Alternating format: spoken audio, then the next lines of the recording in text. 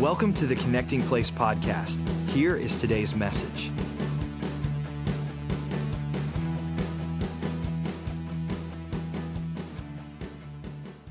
Well, hello everybody. Happy New Year to you. Seems like Christmas and New Year's and everything took me on, I felt like I was on another planet. We had such a great time. My family, for the first time in forever, my extended family from out of town was in.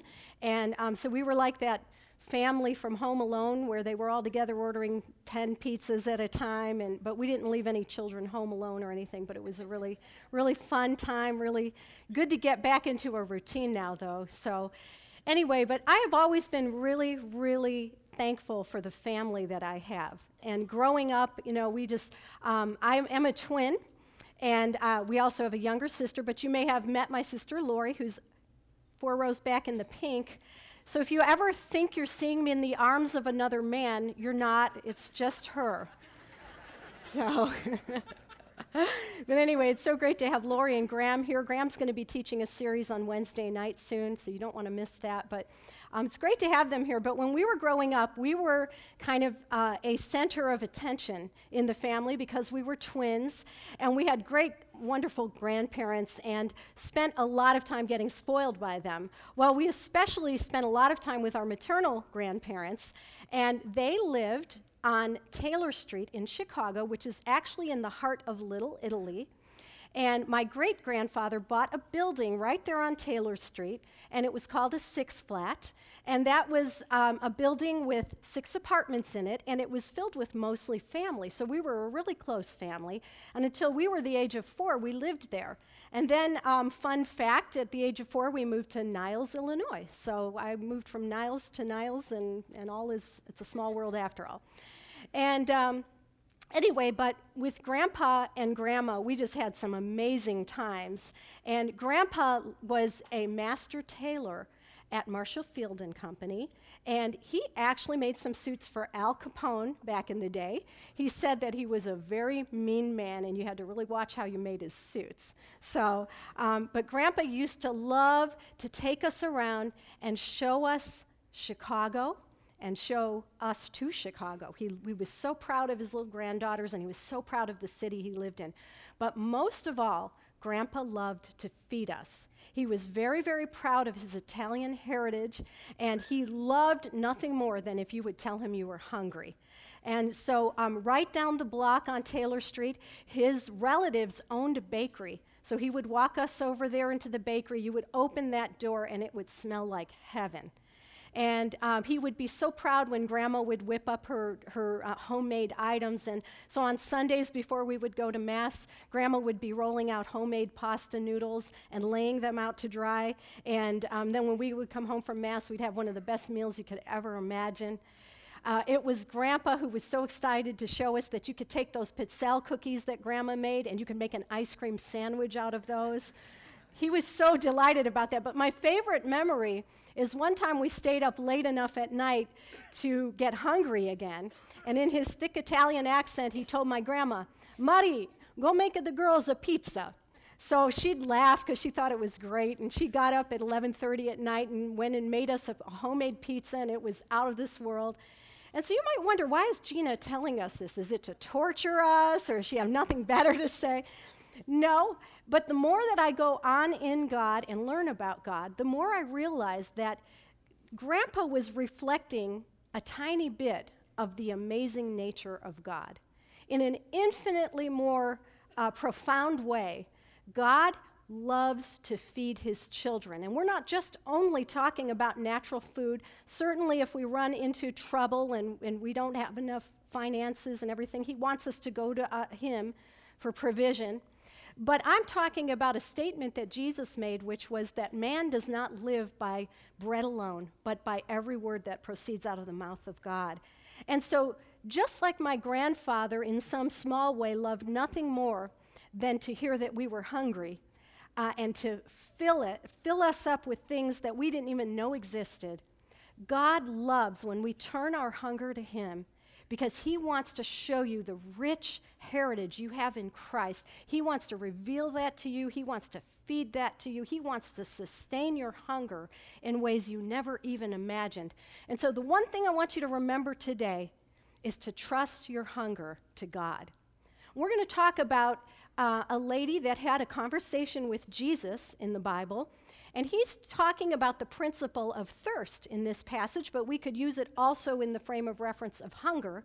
And he's trying to tell her to point her thirst toward him. So let's look at John 4:7, and we'll read about this woman. A woman of Samaria came to draw water. Jesus said to her, "Give me a drink," for his disciples had gone away into the city to buy food. Then the woman of Samaria said to him, "How is it that you, being a Jew, ask a drink from me, a Samaritan woman? For Jews have no dealings with the Samaritans." Jesus answered and said to her, "If you knew the gift of God and who it is who says to you, 'Give me a drink,' you would have asked him, and he would have given you living water." The woman said to him, "Sir, you have nothing to draw with, and the well is deep. Where then do you get that living water? Are you greater than our father Jacob, who gave us the well and drank from it himself, as well as his sons and his livestock?" Jesus answered and said to her, "Whoever drinks of this water will thirst again, but whoever drinks of the water that I shall give him will never thirst, but the water that I shall give him will become in him a fountain of water springing up into everlasting life." Okay, so Jesus is meeting up with this woman, and he's talking to her about trusting him with her thirst, okay? We're talking today about trusting God with our hunger. Now, this is an amazing passage, and it has become one of my favorite passages in the Bible, and I'll tell you why. Later on, if you would keep reading in this passage, we would find out that this woman had some kind of dysfunction going on. Jesus asks her at some point to go get her husband, and she says to him, "Sir, I don't have a husband." And he says to her, "You're right, you have had 5 husbands, and the man you are now with, you're not married to." And so he's trying to point out to her, I know what's going on. He's reading her mail, so to speak. And so I want you to notice the amazing things that happen in this passage. First of all, Jesus gives her the most amazing gift of unconditional love that is possible. He adds value to this woman in a way that is absolutely astounding. For one thing, the Jewish religious leaders of the day did not talk to women at all. They did not look at women as being on their level. They did not have these conversations with women in public. And so Jesus, when we read throughout the Bible, throughout the New Testament, how he put value on women and how he treated them, it was an amazing expression of value that you just didn't see in the culture of his day. Secondly, this woman was a Samaritan, and the Samaritans were absolutely despised by the Jews. The Jews hated them. They had nothing to do with them. So the fact that he is talking to a Samaritan woman is amazing. Thirdly, this woman, even amongst her own people, was not well respected and well liked. And that's why she's coming to the well in the middle of the day, in the heat of the day, because the women would normally go to the well in the cool of the day, in the morning, before the hot sun. But she was avoiding people. She didn't want to be around everyone because she was not well respected or well thought of. So the first thing Jesus does is show this astounding value to her as a human being, and gives an unconditional love that is like none other. The second thing he does is he appeals to her thirst. And he says to her, "Look, if you will just trust me with your thirst, you'll never thirst again." And the first thing he is talking about is her eternal well-being. And for those of you and us who have accepted Jesus Christ as our Savior, we know that we have received eternal life. And our eternal thirsts are satisfied. And we know now that we can stop searching and striving, that we are saved for eternity. But it wouldn't be right and just to leave it at that, as great as that is. We want to live a lifestyle where we thirst for God every day. What good would it be to live a life where you say, "Hey, I know I got my ticket into heaven, but I'm going to be frustrated and all hungry and thirsty all of my life, never to have Jesus fill that hunger and thirst on a daily basis?" And so for us, in all practical purposes today, there might be some in this room that you've never received Jesus as your Savior, and you didn't know you could even have that eternal satisfaction. But then there's those of us who have done that, but we want to remind ourselves that there is a day-to-day hunger, that if we'll trust God with that hunger, he will fill it. So the problem is, and then and only then, Jesus deals with her sin. So first he gives her that amazing expression of value. Then he appeals to her hunger and thirst. And then and only then does he deal with her sinful lifestyle. And he did such a magnificent job of showing her value that she actually, even after he talked to her about her sin, she felt so good and so satisfied that she ran and told her friends, hey, come see a man who told me everything I ever did. Now, if somebody had kind of busted you for your secret sins, do you think you'd go tell all your friends, hey, come and meet the guy who told me all the sins I ever committed? That is not good marketing. But he had showed her such amazing value, such amazing life, and such amazing expression of forgiveness and love that she wanted to tell all her friends to come and get the same thirst-quenching satisfaction. Now, the problem we have as human beings is we like to do what's easily available and convenient. And so sometimes we turn our hunger toward things that are just real simple to reach for. Now, in our family, we have an ongoing joke with my husband. Much like my grandfather, my husband is incredibly proud of the food in his Italian heritage. And he loves good Italian food, and he wants us to love it as well, which we do. But when they were kids, what they would do is they would beg him to carry out pizza from the cheapest, most nasty places around. And they knew it would bother him, they knew it would get to him, and he would say, why do you want to order pizza from there? We have all these amazing places right in our own area. Why do you want pizza from there? And so they would just laugh and laugh and laugh, and it would really, truly bother him. Well, my youngest daughter, Deanna, she took it up a new level one day, and she came in the house with a pizza Lunchable. Now, I want honesty here. How many of you have ever spent your good money on a Lunchable? Come on, be honest. Oh, shame on all of you. She walked in with a pizza Lunchable. Now, if you've never had the pleasure of having a pizza Lunchable, what it is a glorified cracker for a pizza crust, a little packet of sauce, which I'm going to say is a glorified packet of ketchup, and then some cold cheese to sprinkle on the top and maybe some pepperoni. That is a Lunchable. Now, she brought that home. It bothered my husband so much. Deanna, why would you fill up on something like that? That is horrible. That is garbage. At least let me put it in the toaster oven for you. I think she let him put it in the toaster oven. But he was just so... now, I want you to know the legend lives on because just a couple weeks ago, Deanna texted the family a picture of her most recent pizza Lunchable. And there it is. Now, I don't know, because this is from my phone, if you could really appreciate the true beauty of this, but as she peeled off the layers of pepperoni to put them on her pizza, she found a little science experiment going on in the remaining pepperoni. So I'm sorry, this is the truth. For all you Lunchable fans, you're just going to have to deal with that. But anyway, you know, so often that is what we do spiritually, is we settle for moldy garbage when we could be having something exquisite in God. And so what does that look like? Well, you know, God, much more profoundly than my grandfather could ever do, God in his great love for us, in his great desire to reveal the riches of our Christian heritage with us, his great desire to satisfy our hungers, he just wants us to trust him with our hunger. And what do? We turn to things that are immediate and convenient.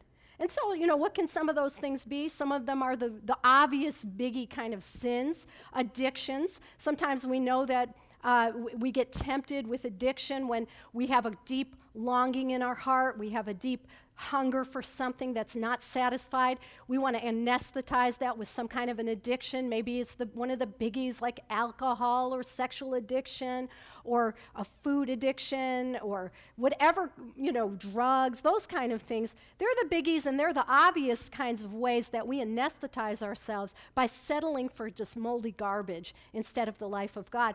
But sometimes there's actually good things that we can settle for that just keep us from going after great things. And we have a saying around here at BC, and that is this: good is the enemy of great. And sometimes we go after something that's really quote-unquote good, but we just have it in the wrong place in our lives. So like the woman at the well, some people look through relationships to satisfy their hunger instead of looking to God. And so you'll notice some people that, as soon as one breakup happens, they're right into the next relationship, making some of the same mistakes right over again, like this woman who had moved through 5 husbands. Instead of taking a little time to connect with God and to let Him grow them in wisdom and grow them in peace and all of these things, they move right on into a relationship again. That could be work. You've heard of workaholics. Some people fill their hunger with work. And so there can be all these different kinds of things. You can even fill your hunger with just doing good deeds. And these are things we should be doing. We should be doing good things on the earth, but they are not meant to fill our hunger. Our hunger is supposed to be trusted to God, and then all of that is something that becomes a byproduct of it. And so it can be good things, it can be bad things, but they can all rob us of what is the best thing, and that is to turn our hunger to God. Trust God with your hunger. So there is something in a word that can put a really quick cure on all of these issues. If we're finding that we are kind of getting rusty with God, we're getting to a place where we're really not that interested in things, we're finding ourselves dull, or we're just finding ourselves very dissatisfied, there is something that the Bible teaches that can cure that in a hurry. Drum roll, please. That word is fasting. Ah! Don't run out of the room. But fasting is actually something that the Bible talks about that we can engage in that will be something that helps us immediately with a lot of these problems, helps us to trust God with our hunger. Now, if you're anything like me, the word fasting strikes terror in your heart. I'm a person that for 30 years, 40 years, I'm 29. For 20 years, I have eaten every 2 to 3 hours. I never want to ever go hungry. I never hear my stomach rumble and my blood sugar never drops. And the trunk of my car is like Sheetz gas station for all the snacks I have in it. I'm terrified of ever going hungry, and it never happens. But even I have become sold on fasting. And the reason is because there is such amazing reward from it. Now, some of you who are terrified and you have never missed a meal in your life, the good news is there are different types of fasts. And I have done all kinds of fasts. I've done fasts where you go without food completely, but mostly I've done fasts that are called Daniel fasts, and that's the kind of fast where you'll see a handout on your seat that explains all these different kinds of fasts. But a Daniel fast actually is like no meats, no sweets, no treats, and you kind of fast media and all that, and you just focus on God during that time. And those kind of fasts had amazing, amazing benefit for me. So I want you to just, if you've never fasted at all, please don't just write this off in your mind as something, nope, not going to do that. There are other ways to do it, but maybe you have done some Daniel fasting and you want to move into something more ambitious. Hey, go for it. That's an amazing thing too. Now, what is fasting not? Fasting is not a way to prove that we're just super religious. That is just stinky. We do not want to do things just because it makes us look good or look religious or look pious. That stinks. It doesn't have any life in it. Fasting is not a way to twist God's arm. Not at all. We don't have to come to our Father who loves us so much and try to beg Him and twist His arm. It is not that at all. And that's why I told you that elaborate story about my grandfather, because I want you to understand that fasting is simply a way to trust God with our hunger, turn our hunger to God, and go to a God who already is desiring to feed you more than you've ever had before, to pour out more than you've ever experienced before because you're not too full to receive it. Fasting is a way to turn and trust your hunger to God. And so I want to read some scripture to you that will talk about fasting. This is actually in the New Testament, not just the Old. And we'll look at Matthew 6:16. And it says this: "Moreover, when you fast, do not be like the hypocrites with a sad countenance, for they disfigure their faces that they may appear to men to be fasting. Assuredly, I say to you that they have their reward. But you, when you fast, anoint your head and wash your face, so that you do not appear to men to be fasting, but to your Father who is in the secret place, and your Father who sees in secret will reward you openly." Now, I want you to see that the wording in this is not if you fast. The wording is when you fast. This was spoken out of the mouth of Jesus. So Jesus wanted to institute in his disciples a time in their lives and times in their lives where they could get back to the basics, remove the clutter out of their lives, and restore their hunger for God. Okay, so this is something. But the way this passage ends up, I think, is really cool because he says, your Father will reward you. Now, it would be good enough if the Father just rewarded us, but the actual Greek language here speaks of an open reward.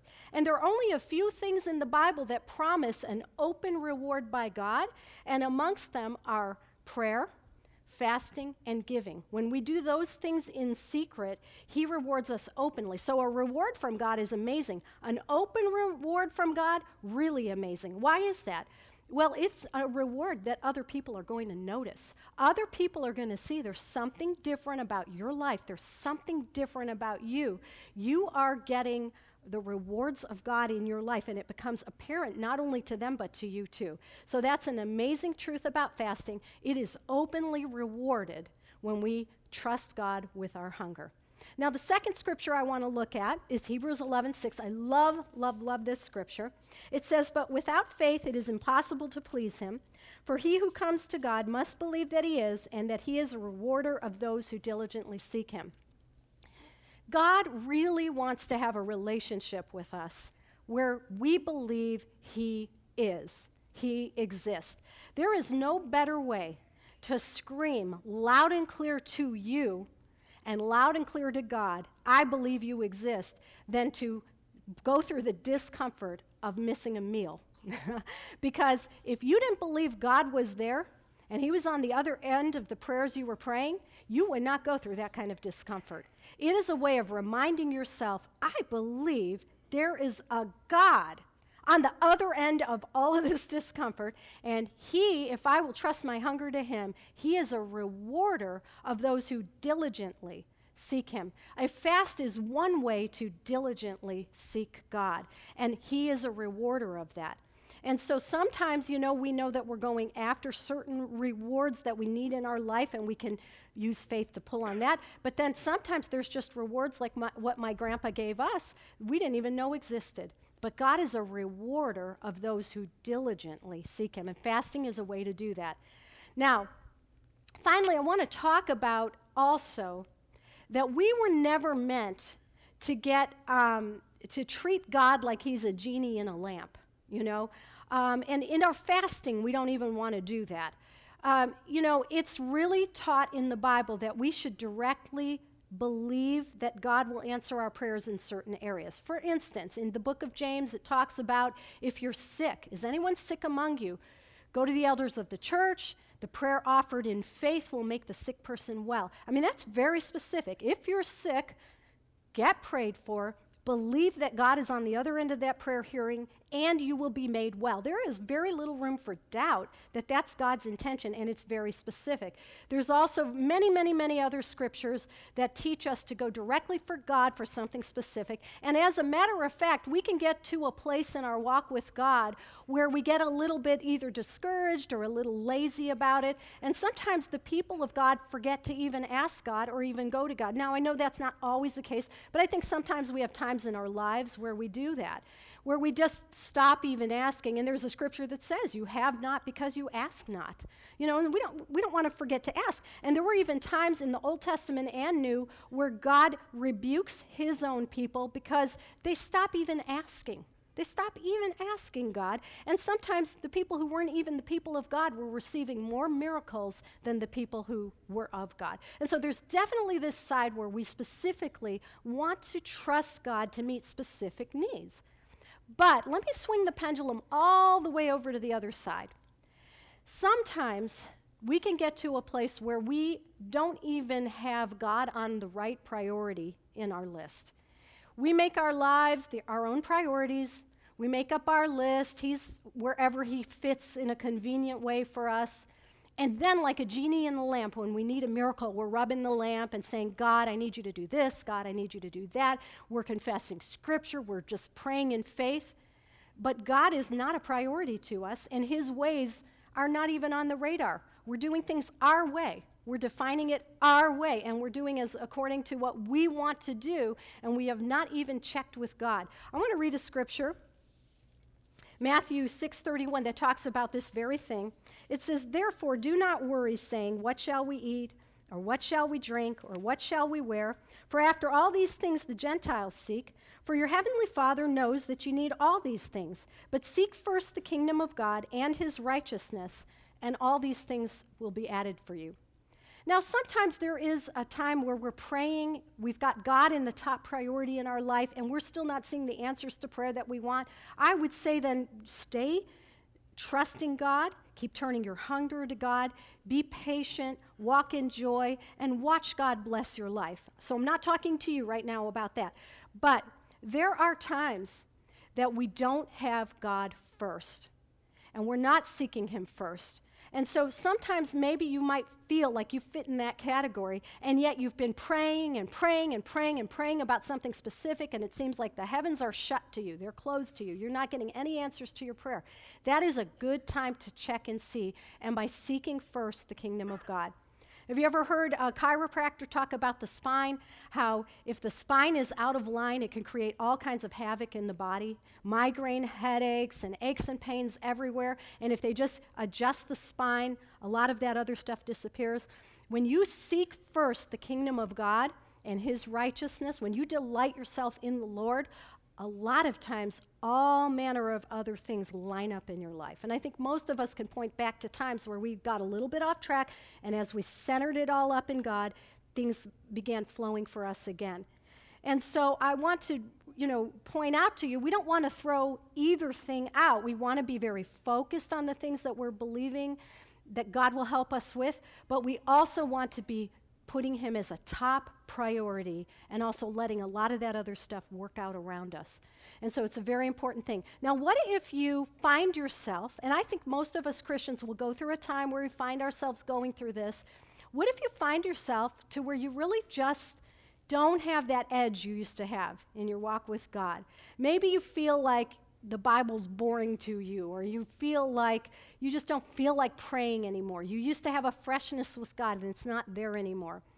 I want to show you how a fast can actually reignite that edge, that spiritual edge, and that passion that you once felt for God. Or maybe if you've never felt it, a fast can bring it into your life. But I call it the baked potato syndrome, and here's why. Several years ago, many years ago now, my husband and I got into juice fasting. How many people here have ever been into juicing? Very few. You know why? Because it's torture. That's why. What we did is we bought ourselves a juicer, and we bought ourselves a bag of carrots, horse carrots, and they stand about this tall, and they're this big, and they're thick, and you put them through the juicer, and then you drink that with a lot of green things stuck in it. And you drink that, and a juice fast is sort of supposed to detoxify the body. And so we did this for a whole week. The idea with the juice fast is you drink nothing but vegetable and fruit juices for 1 week. And then the second week, you're allowed to add into that regimen a baked potato and a salad. Okay? Now, I don't dislike potatoes, but if I never had another potato in my life, I would not even notice it. Okay? But that week, the week we were juice fasting, and I knew I could have a baked potato the next week, I was dreaming about potatoes. I was imagining chewing a potato. I was fantasizing about the meals that I was going to have the following week. And ironically, it wasn't cookies or candy or ice cream that I was craving when I was on that juice fast. It was a baked potato and a salad that I was craving.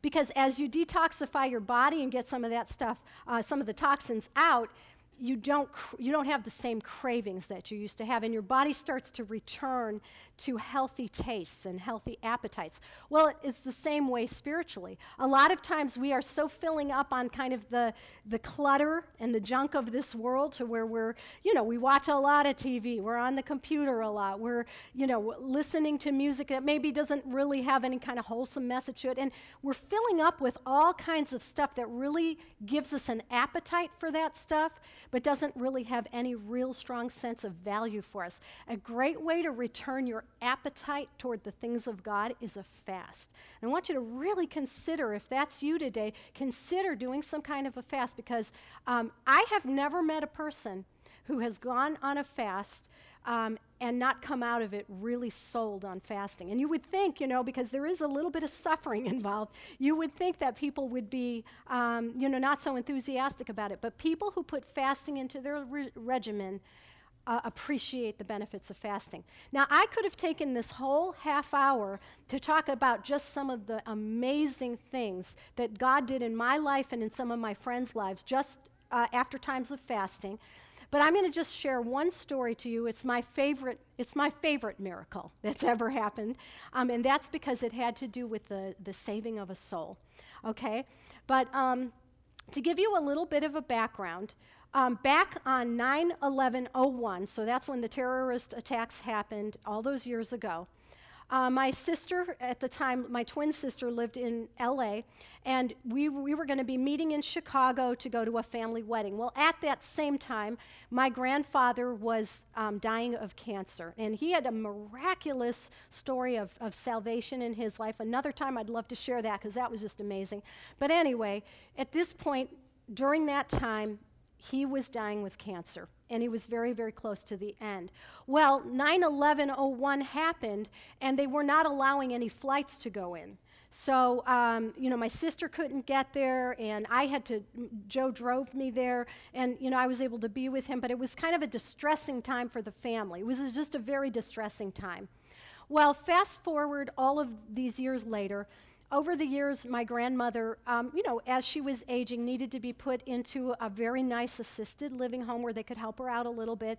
She made a lot of friends, and, she even met a man there, and she got herself engaged. So one day we got the phone call, Grandma's engaged, So anyway, all those years later was kosher, enough years had passed. So anyway, Grandma's engaged. She's in an assisted living home. All right, so that's that side of the story. So in the meantime, in my life, for the first time ever, I felt like impressed that I should try a fast.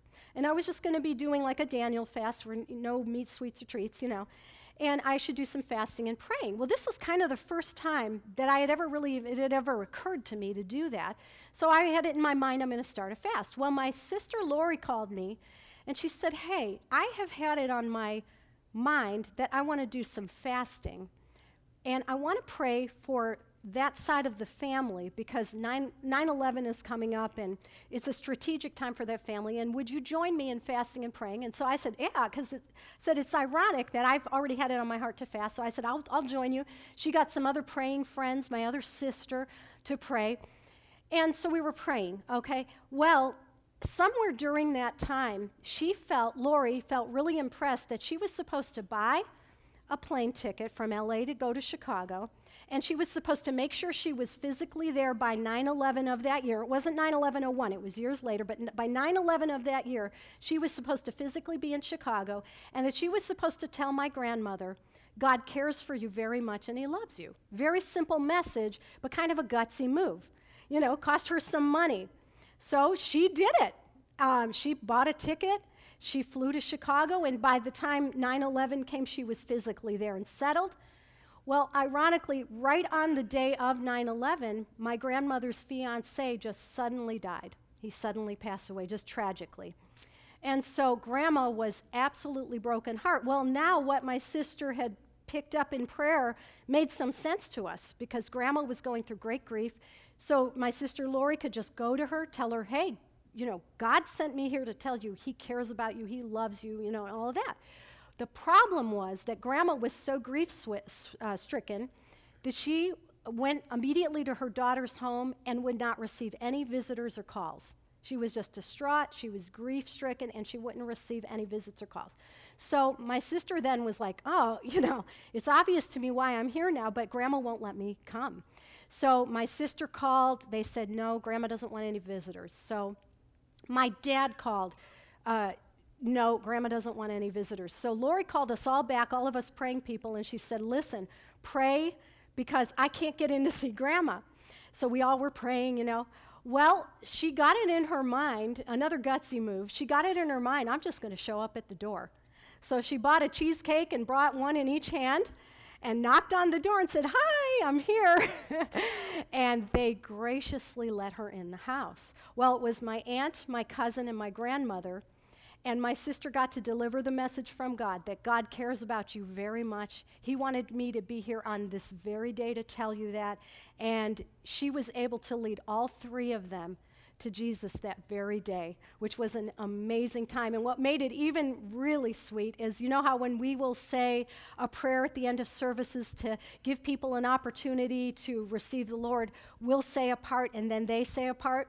When she got to the part where she said, you know, Jesus, I love you, my grandmother added in her own words and said, Jesus, I love you with all my heart forever.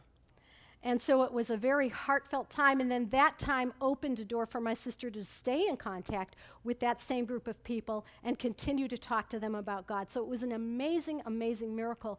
Like I said, I could give you amazing testimonies about financial miracles. I could give you amazing testimonies about healing that people received as a result of just turning their hunger in a deeper way toward God.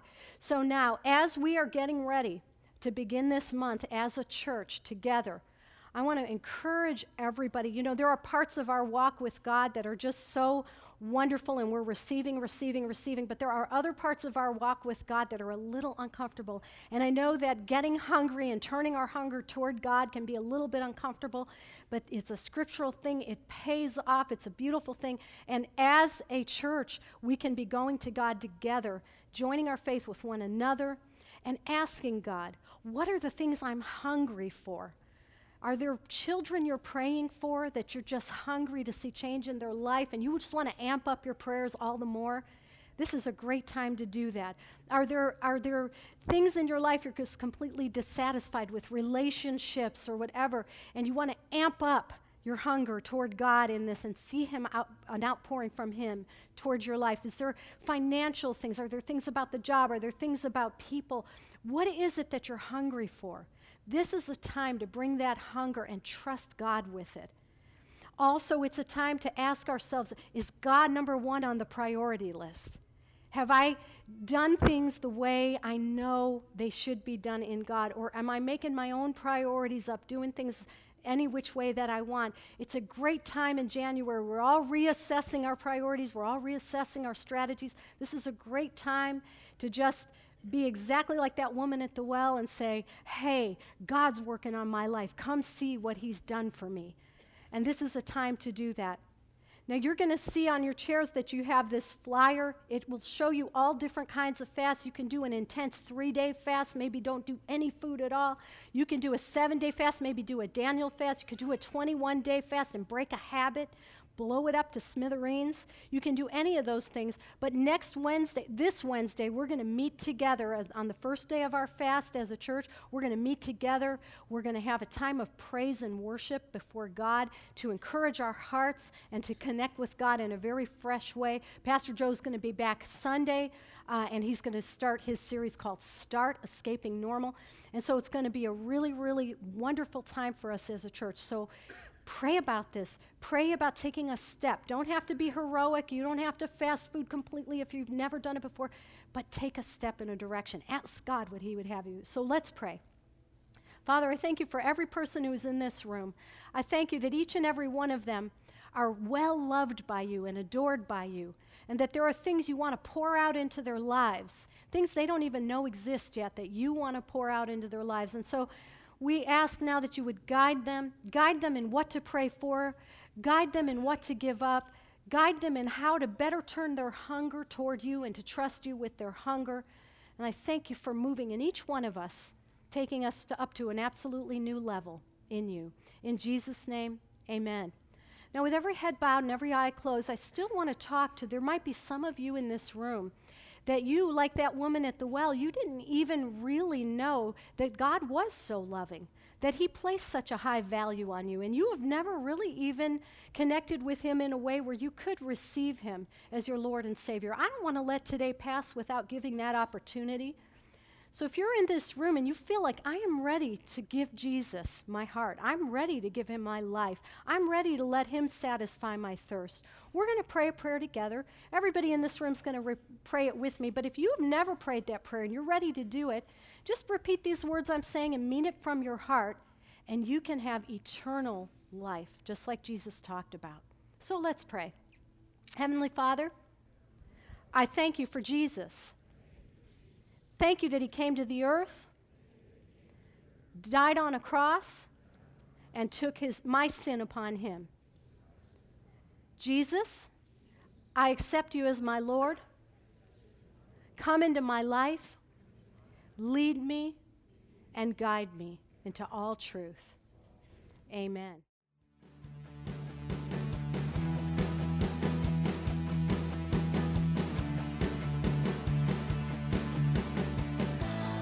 Thank you for listening to the Connecting Place podcast. For more information about Believers Church, visit believers.cc.